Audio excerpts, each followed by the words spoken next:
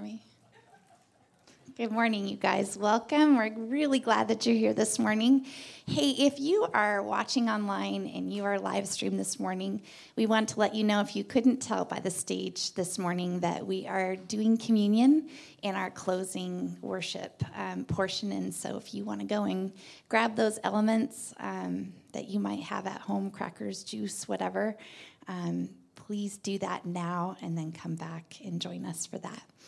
Announcements that I have for us in the room, as well as those of you that are watching online, are a couple of things. First of all, last weekend, Trevor and Rebecca took a group of 6 middle school students to a retreat in the Olympia area. And it was so cool to just sit and listen to Trevor rave about their time together and the movement of God among them and the connection that happened. But I think that one of the coolest things for me, well, there were a lot of really cool things, but one, Rebecca led in worship while she was there, and that's just really cool for her to share her gift and her love of music beyond this little space here. And so she's not here in this moment, but Rebecca, thank you. I see you in the lobby. Yep. Thank you. We love you, and we're just so proud of you. The other thing was just Trevor was beaming about how proud he was of our church. We were combined together with 5 other churches to put on the retreat, and just the way that the kids loved, the way that the leaders poured themselves out was just a beautiful, beautiful thing. So we are so grateful to be a part of a family of churches where we can come together, because a middle school retreat would have been cool with the 6 of them and 2 leaders, but how much cooler is it with a room full of kids and the synergy that goes there? So really cool. There it is. We also have an overnighter for high school students coming up this coming Friday night. And if you, Jaden, are you so excited? He's pumped. One time I asked Jaden when he was a little boy, because, he just doesn't get super excited about things. It's just not his, vibe in life. And so I was like, Jaden, do you ever get excited about things? And he's like, yeah. I'm like, what if I told you today we're going to hop in the car and go to Disneyland? What would you do? And he says, I would scream. So, hey, there you go. I didn't do the full thing. We can talk about that later. Okay. High school retreat. If you are not getting information about that, it means that you are not on our email or text, or we have both ways that we reach out to students, but also to parents. And so if you'd like some information about that, will you fill out your online Connect card or see Trevor today at the end of church? And we would love to get you all the information that you need. We will not have high school group tomorrow night because happy Halloween, everybody. And I hope that you enjoy just whatever you're going to do tomorrow night. And I hope that it has some element of welcoming people, being hospitable to people, whether they're in your home or showing up at your front door, trick-or-treating, whatever it might be. We just pray that God is with you as you go about your hangouts tomorrow night. I know that I'm looking forward to being together with my family and seeing all the cute little adorbs come into the door. That's all that I have. I lied. Those papers on your chair. We are going to do something with those next week. If you were here last Sunday and you filled one of these out, homework's done. You can set aside the index card. You don't need it. You can doodle on it if you want. You could take notes on the message, whatever that can be your piece of paper. But for those of you that didn't, we would just love to celebrate the work that we do, the way that we move the world forward. We've talked about our work being that thing that we can partner with God to do, paid or unpaid. And so would you just write down on those what you do to partner with God to move the world forward in some way? What do you do to move the world forward? List those out. At the end of church today, we're going to have a basket in the back, and you'll just drop those and your pen inside of that. The other piece of paper we're going to get to later, so don't worry about it. Put that one aside. That's all that I have. Let me just pray really quick. God, we invite you into this space. We're grateful for you. We're grateful for the opportunity to gather together, and I pray that your Spirit would move in a powerful way as we begin to explore and to dream about new, different, and more,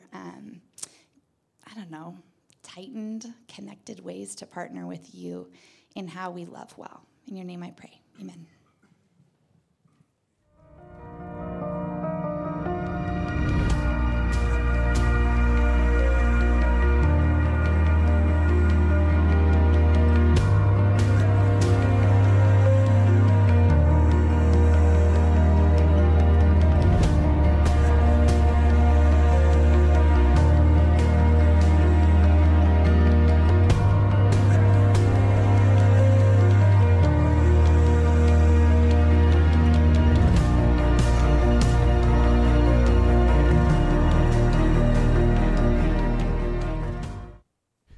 Good morning.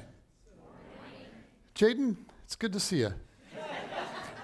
I feel like if your mom raises your hand in church and then Jen calls you out, I better just call you out too, because nothing makes a middle school boy more comfortable than, oh, yes. I'm going to repent. Oh my gosh. I knew that, but it's hard for me. You guys are growing up. All right, moving on. You guys, we're in this series called Garden City, and we're thinking about what it is to be human. And the foundation for our understanding comes straight out of Genesis. So we've been looking at this passage week after week. Here we go. Then God said, Genesis chapter 1, starting with verse 26, then God said, let us make mankind in our image, in our likeness, so that we may rule over the fish in the sea and the birds in the sky, over the livestock and all the wild animals, and over all the creatures that move along the ground. So God created mankind in his own image. In the image of God, he created them, male and female, he created them. God blessed them and said to them, be fruitful and increase in number, fill the earth and subdue it. Rule over the fish in the sea and the birds in the sky, and over every living creature that moves on the ground. Do you guys know that there's now more than 7 billion people on planet Earth? According to worldometers.info, at 6 a.m. Pacific Daylight Time this morning, there were exactly 7,983,580,247 people on planet Earth. You guys, that site's amazing. Have you ever visited there? Like, you can literally watch people being born every second. Like, not biologically, like in a creepy, childbirth video kind of way. You can watch them being born, like, numerically. So we are up to almost 8 billion people. You guys, that's a lot of people. We've done pretty well with the whole be fruitful and increase in number thing. But one of the striking things about humanity, to me, is how no two of us are the same. Like, even with 8 billion of us, none of us are the same. And this has profound implications for how each of us bears the image of God. Because we are called to rule, to subdue, to take care of the earth, but we each do this in a unique way.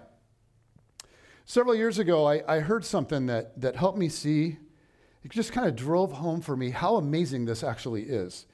Jen and I were getting ready to start Brookview. This was back in 2001. And we had to complete this very extensive process first. It had several layers to make sure that we were qualified. So there were very long, detailed forms to fill out. There were tons of meetings, tons of interviews. I had to do a 3-hour panel interview where I was grilled by 3 different pastors on the Bible. And I was asked to explain all kinds of different Christian theology and then show where all of those ideas come from in the Bible in multiple places. But the most rigorous part of the whole process was something called a church planter's assessment. So it was this week-long assessment process where we went to this retreat center and we were grouped together with, I think it was about 8 other couples that all of us were being assessed. And what they made us do is work on all these projects together. And so they put us through a week of various exercises. And then what would happen is these evaluators would just sort of sit on the outskirts like we were in a fishbowl, watching and evaluating all of us, making sure that we could work well with people, that we could work well together as a couple. I mean, I remember there was one guy that was just super degrading to his wife. Like, we're 5 minutes into this thing, and he's super degrading to his wife. And I'm like, dude, you're going to fail. And they did. Additionally, each couple met with a psychologist. We had to get alone in a room with a psychologist for about 2 hours. And that psychologist asked us all kinds of very personal stuff. Childhood trauma, anger issues, insecurity, the health of our marriage, how often we have sex and how satisfying it is. True story. It was a comprehensive assessment. But really, it was done for the protection of the couple as much as it was being done for the protection of the sending agency. They wanted to be confident that you were qualified and that you wouldn't be crushed by this thing, that you didn't have hidden psych issues or a marriage that was right on the brink. And so at the very end of it, at the end of the whole week, and I don't know why I'm throwing this in there, but that particular week was the week of 9/11. So that happened while we were up at this retreat center, which just made everything emotionally really intense. So 2 days after that, we went ahead and finished the assessment process, stayed up there. And so right before they gathered all of us into a little room, and before giving us each of the assessment, before calling us out one by one to say, okay, here's how it turned out, we're all in this little room. And can you imagine the angst level in there for all these people who have given, some of them, years of their lives to the idea of planting a church? So right before they call us into our own room and give each couple sort of their assessment, the leader of the team that was doing the assessment made a very important point. He said, look, church planting isn't for everybody. Not everyone is wired for it or prepared for it, and that's okay. So whoever you are, whatever your strengths and experiences, whatever it is you bring to the world, it still matters very much. So if church planting isn't for you, then go find what is. The kingdom needs you. The world needs you. So if this doesn't turn out how you wanted, God still has beautiful things for you to do in this world. And then he read something that was deeply striking to me. It was written by a woman named Dorothy Williams. And it was so meaningful to me in that moment that I have actually shared it at church several times. In fact, if you've been around Brookview for a while, you have heard me read this, some of you more than once, some of you more than twice. But I think that this is so true and so profound. And so let me read this. This is Dorothy Williams, and she writes this. Just think about yourself. Think about what a remarkable, unduplicated, miraculous thing it is to be you. Of all the people who have come and gone on the earth, Eve, Moses, Cleopatra, Socrates, Joan of Arc, Richard III, Franklin Delano Roosevelt, Madonna, George Clooney, not one of them is like you. No one who ever lived, not one who is to come, has had your combination of abilities, talents, appearance, friends, acquaintances, burdens, sorrow, or opportunities. No one's hair grows exactly the way yours does. No one's fingerprints are like yours. No one has the same combination of secret inside jokes or family expressions that you know. The people that laugh at all the same things you do don't sneeze the way you do. No one prays about exactly the same concerns that you do. No one is loved by the same combination of people who love you. No one. No one before, no one to come. You are absolutely unique. Enjoy that uniqueness. You don't have to pretend in order to seem more like someone else. You weren't made to be like someone else. You don't have to lie to conceal the parts of you that are not like what you see in anyone else. You were meant to be different. Nowhere ever in all of history will the same things be going on in anyone's mind, soul, and spirit as are going on in yours now. If you did not exist, there would be a hole in creation, a gap in history, something missing from God's plan for humankind. Treasure your uniqueness. It is a gift of God given only to you. Enjoy it. But share that uniqueness. No one can reach out to others in the same way that you can. No one can speak your words. No one can convey your meanings. No one can comfort with your kind of comfort. No one can bring your kind of understanding to another person.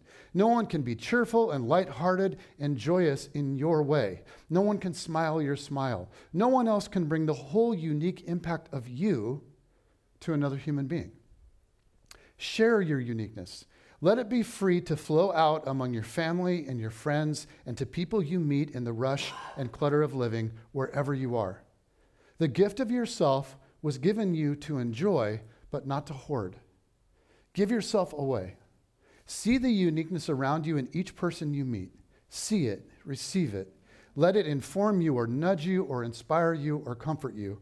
The collection of unique, irreplaceable beings around you now has never been available before and will not be in quite the same way again. And so, dear, special, irreplaceable person, receive the gift of yourself and others. Notice the gift, enjoy it, celebrate it, and be very, very thankful. And all of this leads to the idea of something that we call calling. And what we've seen over the past few weeks is that we are called to make disciples and to make culture. But the way that any one of us goes about those things will be so unique. So how in the world do you figure out what makes the most sense for you? How do you take all that God has given you, like your gifts and your passions and your personality and experiences and abilities, and translate that into something tangible, something real that actually blesses people? And that can be sharing Jesus with those that don't know him, right? It can be helping those that do know him to grow and mature. And this is the stuff of making disciples, right? But as we've seen, the other part of our calling is to make culture. In other words, anything you do to move the world forward for the flourishing of people. And you guys do this, you guys do all kinds of things. You do all kinds of things that God cares deeply about. I was talking this morning to somebody who teaches fifth grade. Is that not an extraordinary thing to be a teacher of fifth grade? Yes. In fact, I won't name who it is because we've already called out Jaden, but can we give a round of applause to people that teach kids? I mean, my gosh. You guys do all kinds of things that God cares deeply about. John Mark Comer says it this way. He says, I believe that God calls pastors and missionaries, and I very much believe that God calls bankers and bakers and artists and accountants and stay-at-home moms and teachers and baristas and maybe even used car salesmen. But I'm not sure. I am sure about baristas, though. Amen.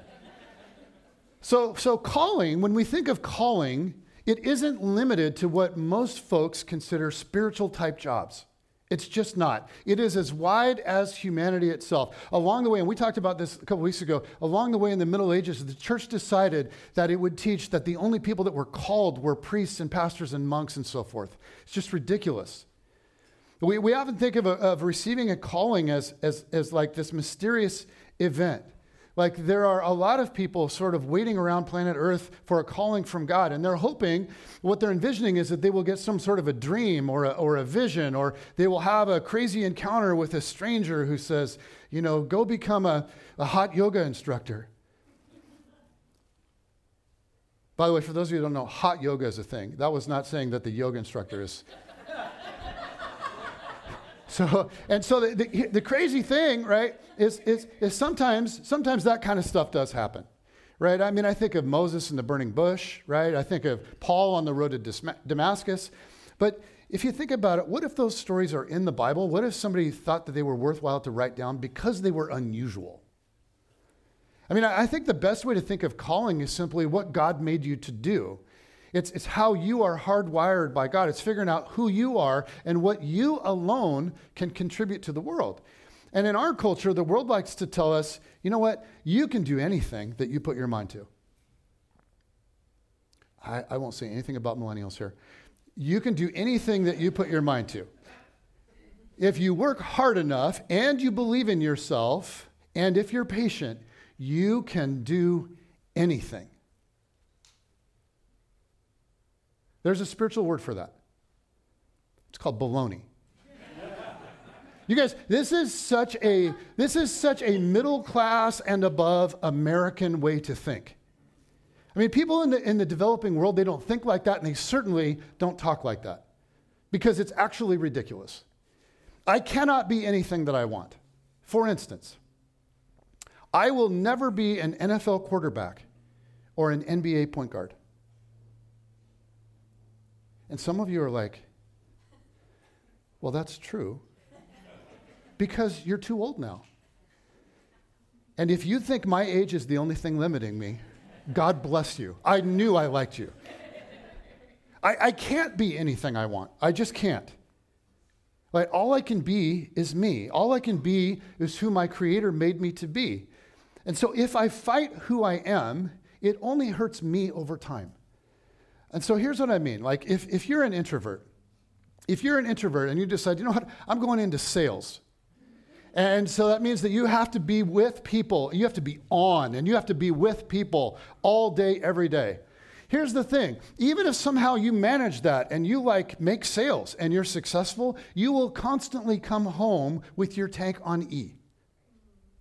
If you're a thinker with just this insatiable appetite for learning, and you go into manual labor, it's going to drive you insane. If you're a natural leader and you love moving people toward a goal together, but you end up doing accounting all day, you're going to go nuts. Now, I realize at some point, we just need to be thankful that we have a job. Like, I get that. And it's also true that Jesus is with us no matter what we do, that our experience with what Jesus called life to the full does not depend on us landing like the perfect job. But as much as possible, what we do should grow out of who we are. And there's a lot of talk like these days about burnout. Like, as a society, right? We are overworked, we're tired, we're stressed out, we're frazzled. But burnout isn't always a result of giving too much energy. Sometimes it's the result of giving the wrong kind of energy. So we need to learn to embrace our potential and our limitations, right? Not every good thing is the right thing for you. And one of the striking things to me about Jesus is all the good stuff that came along for him that he said no to. And Jesus seemed to understand what he was called to and what he wasn't called to. One of the first stories about Jesus in the Gospels is his baptism. Heaven opens and the voice of God says, "You are my son, whom I love. With you I am well pleased. You are my son." Now, Son of God wasn't just a way of saying that Jesus had a special relationship with the Father, although there's no doubt that that's true. But in the Old Testament, Son of God was actually a specific designation that was used interchangeably for this person that would be the Messiah, this king-like figure that would bring justice and usher into earth the kingdom of God. So Jesus' baptism is this turning point in his life, where he gets clarity about who he is and what he's called to do. Now, no doubt he had an idea about this for many years prior to this, but this is like the moment inaugurating his unique role on earth. And Jesus wastes no time getting started on it. He goes out soon after. This is Mark 1 with verse 14. It says, he goes out soon after proclaiming the good news of God. "The time has come," he said, "the kingdom of God has come near. Repent and believe the good news." And so within days, word gets out that there is a new rabbi on the scene named Jesus who is preaching radical, dangerous, exciting new things, as well as healing the sick and casting out demons and standing up to religious corruption. And there are rumors that he's even raising the dead. In fact, some people suspect that he's more than a rabbi, maybe a prophet, or even more, the Messiah. And some people think that he could be even more than that. So one morning before sunrise, Jesus goes out to pray, which he did often, and his disciples can't find him anywhere, which happened often. And so a few hours later, they find him. And this is verse 37. It says, "And when they found him, they exclaimed, 'Everyone is looking for you.'" Right? They're like, "What are you doing?" They're like, "People Magazine and Vanity Fair want to do an interview." Right? Oprah is trying to book you, Jesus. Jesus, this stuff could launch you in a huge way. And they're expecting Jesus to go, you're right. That's awesome. Let's do it. Instead, Jesus replied, let us go somewhere else to the nearby villages so I can preach there also. That is why I have come. Okay, so that's Jesus for no. And everyone's really confused. Why would Jesus turn down such an incredible opportunity? And this happens again and again. The disciples expect Jesus to do one thing, to go one direction, and instead he turns and goes the opposite direction. And the ultimate example is Jesus saying yes to death. Like 3 years into his work, we're told this in Luke 9. As the time approached for him to be taken up to heaven, Jesus resolutely set out for Jerusalem. So he is dead set on going to Jerusalem to be crucified. And when the moment comes, on the night that he is to be arrested, he prays this amazing prayer. It takes up a couple chapters in the Bible. It's beautiful. But in it, he says this to the Father. He says, I have brought you glory on earth by finishing the work you gave me to do. He's saying, I'm almost done with the work that you have for me, Father. And then in John, his final words from the cross are, it is what? It's finished. Have you ever wondered, how could Jesus say that? How could Jesus say that? Because the world is still a black hole of need. Right? His disciples were in hiding. Corrupt religious leaders still ruled. Poverty, slavery, hate, anger, brokenness were rampant. In his moment of death, the world was a broken mess. And yet from the cross, Jesus says, that's a wrap. You guys, I think we can learn a lot from Jesus, obviously. But the first thing we can learn from him here is Jesus was not afraid to say no. If we're going to lean in and do what God is calling us to do, we also need to know what we are not called to do. We need to know who we are and who we aren't. I love a story in John's gospel where John the Baptizer, who also lived deeply into his calling, was fielding questions from religious leaders in Jerusalem. Clearly, God's hand was on this young prophet, but nobody can figure out what category to put him in. Who are you? Are you Elijah? I am not, he says. Are you the prophet, meaning the Messiah? No. Finally, they quit making guesses and just demand, who are you? Give us an answer. And so he quoted the ancient prophet Isaiah, and he said, I am the voice of one calling in the wilderness, make straight the way for the Lord. But notice, he starts by saying what he's not. To live into your calling, you have to say yes to that call, but you will need to then say no to everything that isn't your call. So often our calling gets hijacked by stuff. It gets hijacked by fear or insecurity, or it gets beat to a pulp by our upbringing, or maybe a negative or even abusive parent, or it gets beat out of us or just worked out of us by really mean kids in middle school. Or it gets pushed to the side because we decide we want to be like someone else.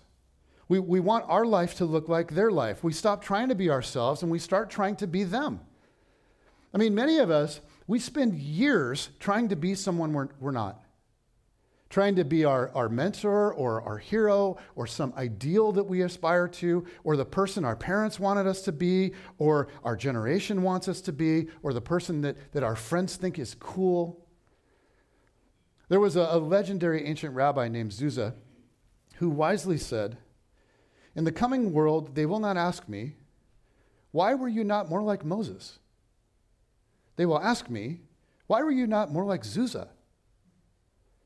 Who has God made you to be? Now, for me, I'm called, I really believe I'm called to lead this church. I'm called to teach, I'm called to counsel, I'm called to invite people into roles that fit their callings, to find ways to engage the broader community. And for me, that has at times looked a whole lot like coaching a youth sport. And I'm called to love and to serve my wife and my kids. And these are things that I will continually say yes to, which means, though, that I have to say no to a lot of other things all the time. As a pastor, people can have all kinds of ideas for me about what I should be doing. Thank you, guys. People want me to lead the church. They want me to give vision. We need more vision. Give us vision. They want me to have a TED Talk quality message every Sunday. They want me to meet with brand new people for coffee. They want me to chase down those that haven't been around for a while. They want me to pray for the lost, pray for the people in the church, pray for our nation, pray for missionaries around the world, mentor people. Read all the hottest new books on ministry and Christian thinking. Be up to date on all the cultural changes that are happening in the world around us. Become a presence on social media. You know I've embraced that one. Write a blog. Turn some of these sermon series into books. Dude, you just take each sermon and make it a chapter and find a publisher and get these things published. You should be a volunteer chaplain for the fire department or the police department. You should speak at men's retreats for other churches. You should be involved in various justice issues. Have a very connected and healthy marriage. Be a world-class dad. Oh yeah, and make sure you stay emotionally healthy. Because that's all really good, like worthwhile stuff. And you know what? Super pastor would slay all of that. But I'm not super pastor. I'm Jason. And so I must do what I'm called to do. Here's what, if you say yes to everything, in a sense, you're saying yes to nothing. The real work the Father has for you gets sidelined and it gets buried at the bottom of a to-do pile, and the world never actually gets your best contribution. So for some of you, can I just give you permission to say no? Like, do I have that authority? I don't. I don't have that authority.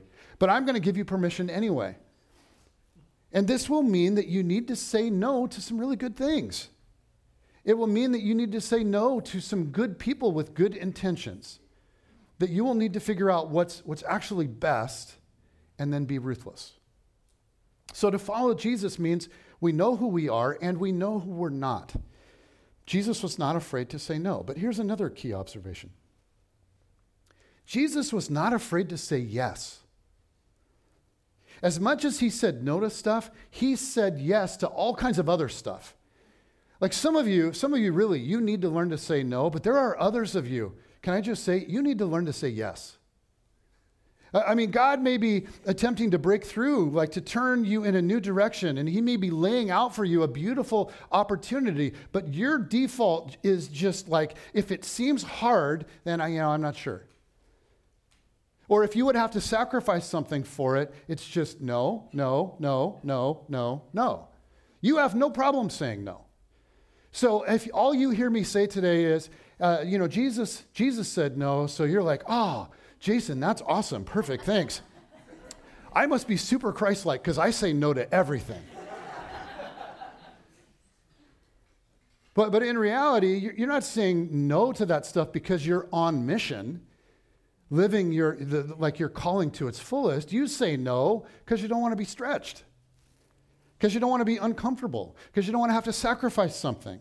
So out of like almost addiction to self-preservation, you continuously and needlessly say no to things that are absolutely your calling. I just want to say that's actually not Christ-like at all.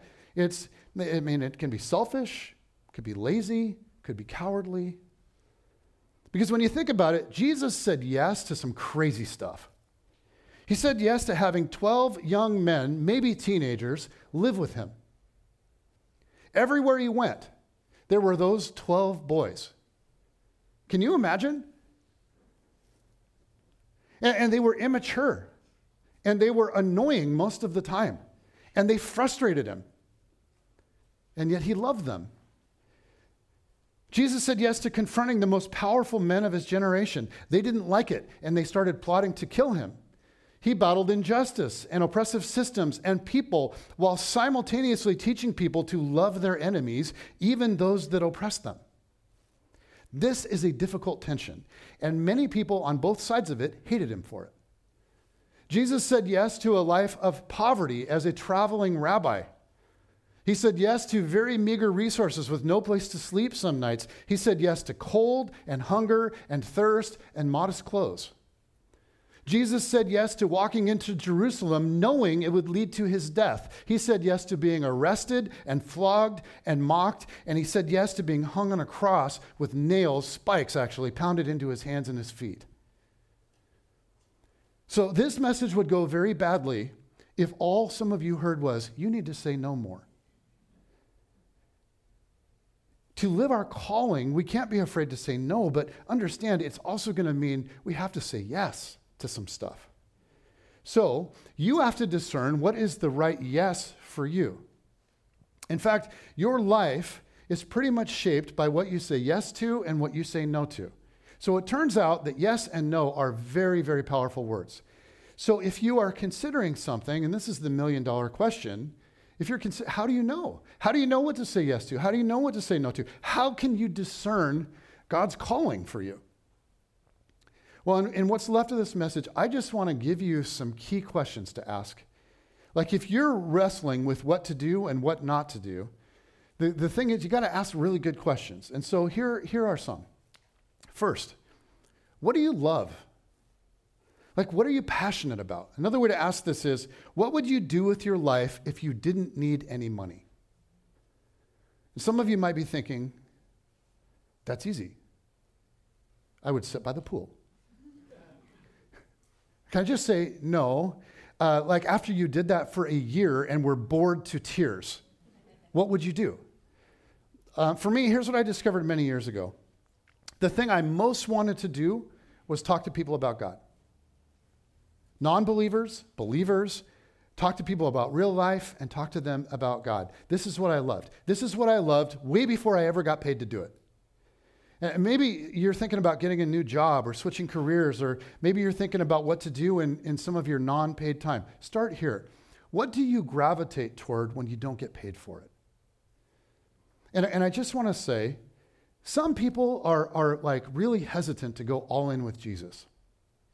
And the reason is because there's this underlying fear, and I used to feel this way. There's this underlying fear. If I were to go all in with Jesus, he would send me to be like a missionary in the Amazon or do something really extreme for my entire life, and I would hate it. I just want to say, what if following Jesus looks a lot like doing what you love and letting Jesus use it to impact people even more? What if giving yourself unreservedly to Jesus wouldn't wreck your life at all? What if it would unleash in you passions even more fully? Okay, so start here. What do you love? But you can't just ask that question. Okay, there's several more. Next, this is an important one. What are you good at and bad at? Hopefully the answer to this one aligns with the last one. It doesn't always. But how many of us know somebody who really wants to do something?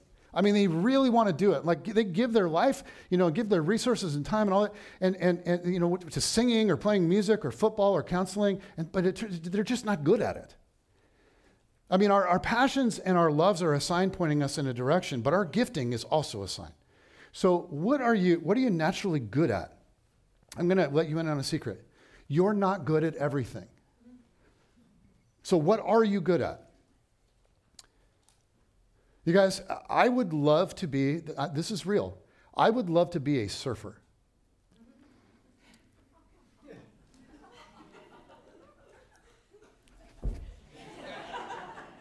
Right? I love the ocean.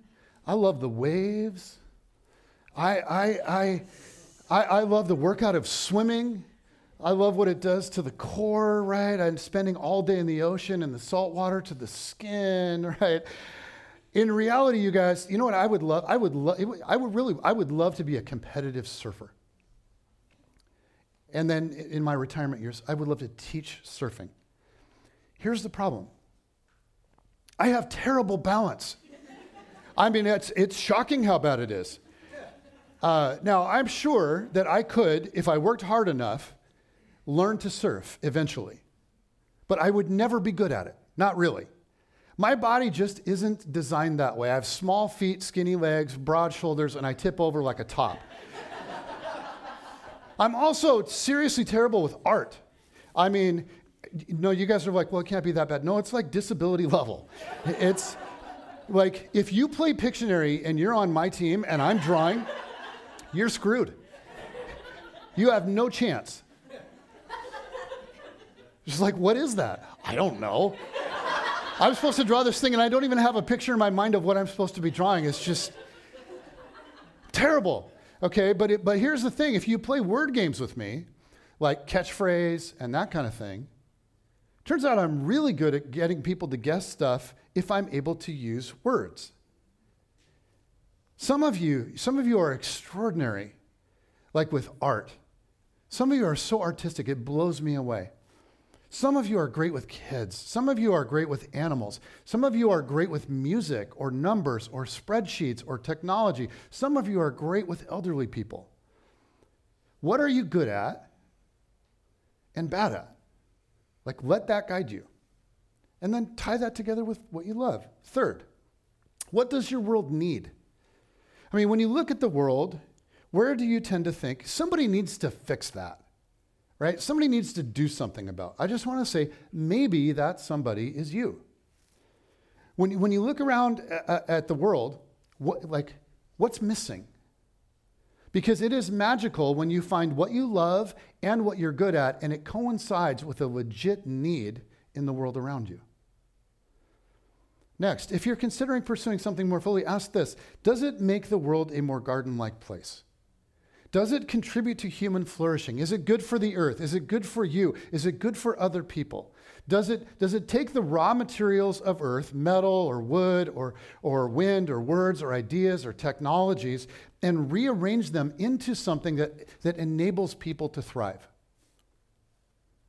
Fifth, what are the open doors in your life? Like, if you're a follower of Jesus, here's the thing: you are never alone in your calling. This thing does not rest entirely on your shoulders. Jesus insisted that God is with you, that he is involved. So what is it that's in front of you? What door is opening? What's happening? What's not happening? Now, I will say, you have to be really close with open and closed door thinking, because sometimes people will resist their calling because there are parts of it that are hard. Or maybe the timing is off and we have to be patient. But it's always good to look and ask, what is God laying out before me? Because sometimes, you guys, a calling is staring us in the face. We just need to be willing to make eye contact. Okay, sixth, it's always good to look around and ask, well, what is God blessing? This is kind of the natural follow-up to the last question. Is there an area of your life that God just keeps blessing? Like, you're good at it and you just keep getting better at it and opportunities keep coming your way and it's obvious that it's doing a lot of good. There are people in this room and around the world that are just like brilliant and they're gifted and they're good at all kinds of things. And I wish I was one of those people. And if you are one of those people, what happens is just about everything you do is successful to a degree. And so if that's you, you go, well, how do I actually pick a direction? Well, you combined this question with all of the others. Is God blessing something that you're doing right now? And you love it, and you're good at it, and the world needs it, and it leads to human flourishing, and there are open doors. Because if you got all of that going on, it's like God's way of screaming to you, hot, hotter, on fire. Like this is what I have for you. Okay, sixth, what is the Spirit stirring in your heart? And don't confuse this with the question, what do you love? Because here's what I've noticed, and this is kind of annoying. The Spirit sometimes calls us into stuff we don't want to do. I mean, sometimes it feels more like, I have to do this. I have to do this. There are all kinds of things, you guys, to me that sound fun, and I could probably make a living doing them. Here's what I'll tell you. Being a pastor is something I feel like I have to do. When I was considering changing directions to become a pastor, there were three main things that gave me pause. First, I hated speaking in front of people. It terrified me. In fact, I hated being in front of people at all and like having them look at me. As a freshman in high school, I won like an athletic award, and I had to walk up in a school assembly in front of the whole school to get the award. You guys, I just about peed my pants. And then I just about fainted. My legs were shaky, and then I was like, oh, now I'm walking weird, which made me walk even weirder. It's horrible. That was horrible. Okay, so that was an issue. Second, I hated reading out loud in front of people. I don't know if this happened to any of you. I was in elementary school and we'd have to read aloud, and it was traumatizing for me because I was horrible at it. I just always struggled. I fumbled, stumbled, and so I hated that. Third, as a new Christian, at the time that I was making this decision, I hated praying out loud in front of people. Like, I loved being in small groups and talking about God, but when it came time to pray together, I was just like, okay, I got to go to the bathroom. See ya. That's a lot of bathroom stuff. I'm sorry about that. Like, you got an issue. I might. When it came time to pray together, I was just like, oh my gosh, get me out of here. It just felt so unnatural to me, and it felt like this personal thing that I shouldn't have to do in front of other people. Here's the thing about being a pastor. It turns out that you kind of have to do all three of those things a lot. And I knew that. Like, that was not like, oh, I became a pastor. I'm like, shoot, I didn't realize. No, like, I knew. And so this whole thing felt very intimidating. And yet I just felt like I have to do this. And so I don't know how, but God is going to help me through this. I have to do this. I have this sense stirring in me, and God, I think this is from you. I have to do this. So sometimes the Spirit directs us to things we don't want to do. Okay, and then finally, one more, and you guys, this is absolutely critical. Seventh question to ask is, what are the people who know and love you saying? Sometimes people who love us, they see things in us that we don't. They see who we really are. They see stuff that we're blind to. And if you have people like that, you need to lean into them. You need to listen to them. Ask them, here's something I'm considering. What do you think of this for me? What parts of this align with who I am, and what parts of it don't? Jen and I have some people in our family that we love dearly, and they love Jesus. And they have gone on several different ministry adventures. And for the most part, those adventures have gone horribly for them. But those of us that knew them foresaw all of it. And we suspected that those things would go badly.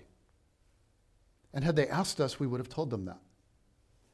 But they would just kind of go and pray in solitude and then get a feeling and then go. And they wouldn't talk with those that know and love them and have some wisdom. And let me add another little caveat to this. How you ask people matters. Like the way you ask, the way you frame it. Like if you ask people once you have already decided you're going to go do this thing, they will often be polite. Because if you say, hey, I'm going to go do this thing, isn't it awesome? Don't you think this is a great thing for me? Most people, even if they're like, no, they will say, yeah, boy, sounds great, cool, good for you. But if you were to come to those very same people and frame it a whole different way, and you said, hey, I'm weighing out several options, and I am truly open. Here's what I'm thinking, but I want honest input from you because I respect you. I haven't made any decision on this yet, and I'm wide open to whatever. So what do you really think of this? Those same people that just said, yeah, sounds great.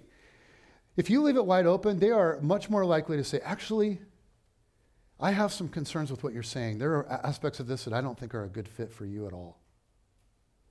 Right? The way you frame the conversation matters. You can always find people to affirm what you've already decided to do. Most people are exceedingly polite in the world these days. And if it goes badly for you, they're like, sucks. It's not on them. So if you want real feedback, you have to frame the question well, and then you need to really, really listen. Now, what I will say is any of these questions asked all by themselves, like if that's the only question you're asking, it can lead to all kinds of danger. The real power is running your yes and no through a combo of these. Okay, what do you love? What are you good at and bad at? What does the world need? Does it make the world a more garden-like place? What doors are open for you right now? What is God blessing? What is the Spirit stirring in you? And what do people who know and love you say about it? If you ask those kinds of questions in concert, you are very likely to get a ton of clarity. And before I close, I just want to acknowledge something. So Jen mentioned on your seats this morning, there's a flyer of ministry opportunities. These are just ministries we have at the church. And we had a long debate in staff meeting about whether we should put these on the chairs for you. Like, we went back and forth on it. There were several reasons why we thought, let's not do that. The first one is, this message is all about your calling, which is way bigger than serve at church. Okay? Also, many of you are already serving in several different ministries. So the last thing you'd need to do is add something more to your plate. Okay? So if that's you, set it aside, scribble on it. When the music starts and no one can hear you, rip it up, throw it in your pocket. But for others of you, maybe you've kind of been around the church for a while and you're actually at a place where you want to get more involved. Then look through that and see if there's something that would be a good fit for how you're wired. And if that's you, then there's the list of stuff there. You can fill that out, tear it off, and drop it in the same container that all of the here's what we do for work is going. So in closing, why is it important to unearth and live into your calling? Why is it really critical that you say yes and no to the right stuff? Well, for one thing, the world needs you. Like, we need you. We need you to be the best version of you. Everybody wins when you do what God made you to do. But there's another reason that I think this should be a top priority for all of us. And it's that when you unearth and live into what God made you to do, there is a kind of joy you find there that you cannot find anywhere else. I mean, for me, despite all of the fear, I said yes to the calling of being a pastor. And you guys, God has given me some extraordinary experiences over the years. I mean, I think of standing before 800 shocked and confused people at a memorial service for a 15-year-old boy who shot himself in the head.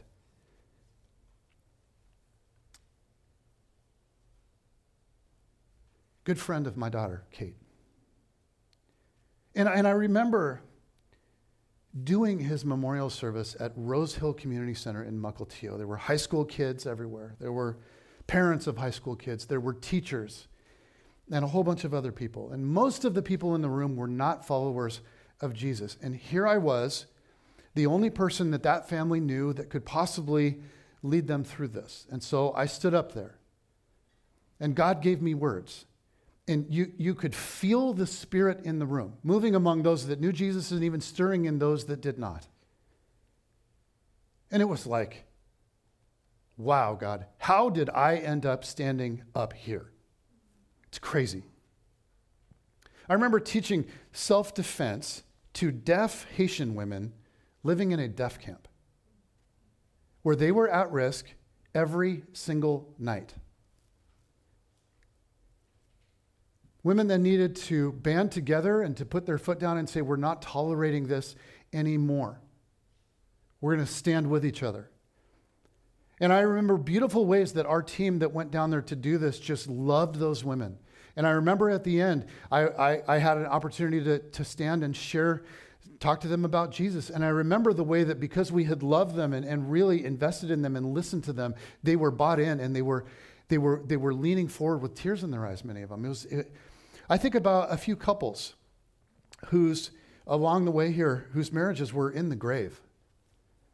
But they decided to give it one last try. And they sat down, Jen and I.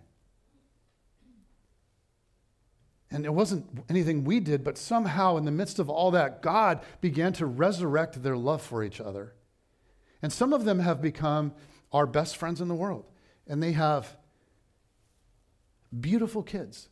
And they are doing amazing ministry together. You guys, the joy in that stuff is unreal. And had I ignored where God was leading me, I would have missed it. Now, I hesitate to even give you those examples because my job is as being a pastor.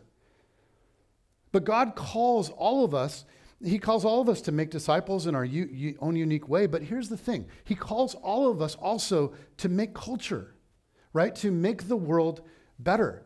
And some of you do that as teachers, and some of you do that as police officers, and some of you do it as firefighters, and some of you do it as nurses and pharmacists and stay-at-home parents, and some of you do it as grandma, and some of you do it as grandpa, and some of you do it as great-grandma, and some of you do it by making amazing technologies or doing accounting or just helping a system that's going to run more smoothly. Whatever it is that God is calling you to do, you want to live into it fully because you will find joy there that you cannot find anywhere else.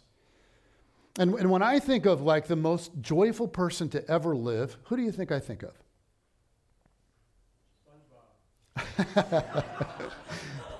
Come on, give me the Sunday school answer. Jesus.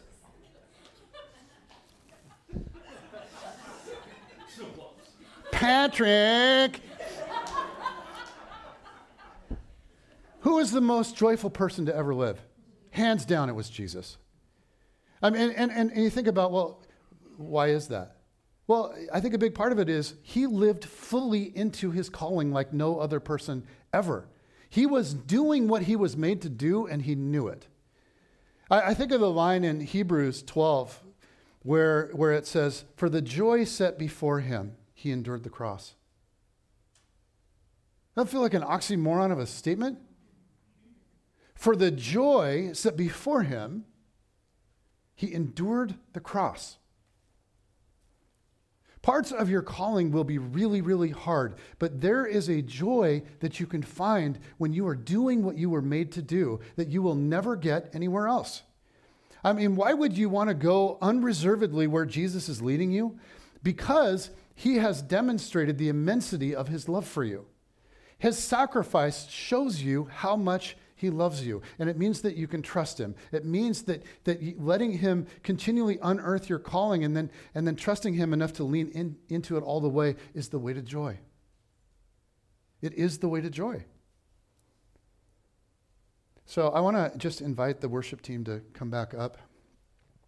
And this morning, we're just going to think about Jesus together, his love for us and what he might be calling us into, and the reality that he laid down everything for us.